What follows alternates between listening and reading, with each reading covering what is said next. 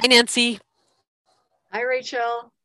I wanted to tell you today about a little experience, I guess, I had with myself and my husband the other day when I was complaining about I had injured my right arm and I was complaining, and then I had my vaccine on my left arm and it was sore, and I was complaining that both my arms hurt. And he says, "Well, at least at least you got 2 feet. At least you can still walk."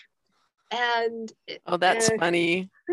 it, and a bit annoying. It was a bit annoying, Yes, but it, yes. You but a good reminder about how important it is to pull yourself out of that spot of what's missing and remember what is still present, right? It's so easy to get focused on what's missing and forget to remember that, yeah, I can still walk. Yeah, I can still swim. Yeah, I can still see.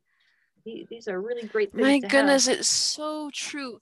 And you see people who take on that, yeah, but I can still attitude, and how powerful they become when they focus on their strengths instead of their weaknesses, when they focus on what is good about life instead of what's bad, when they focus on being able to serve others instead of, oh, woe is me. It's just, it's such a powerful thing. And you watch other people, and yet personally, when I'm in those situations, it's kind of hard. And if somebody reminds you about it, you kind of want to slug them.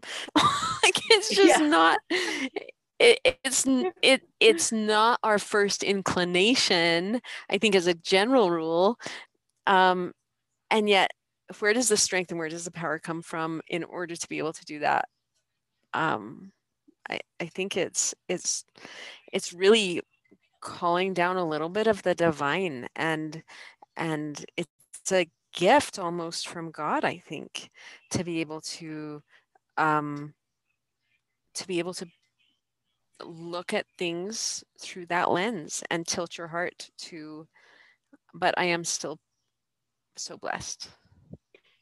Yeah. To always remember, if we can, how blessed we are, how many good things we have in our lives, even when there's hard stuff, even when it feels like we're, stuck in quicksand and we're being sucked down, right? And to look up and reach up, and maybe just to see that when we look up, we might be able to see that there's a hand or a limb, a tree stump that we can grab onto, right? That to pull ourselves out of that quicksand. And Yeah, that's what gratitude does. it's for sure, for sure. Um, I've heard the saying that gratitude is the mother of all virtues, and I've often wondered what that means.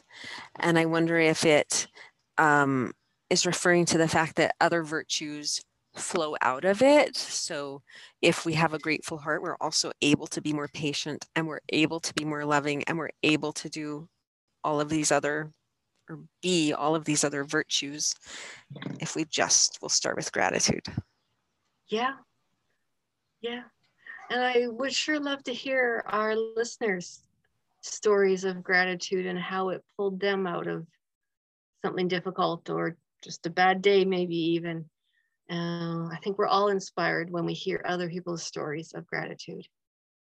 And they can always message us at our the Second Steps podcast at Spotify, or wherever you're listening to our podcast from. Please message us.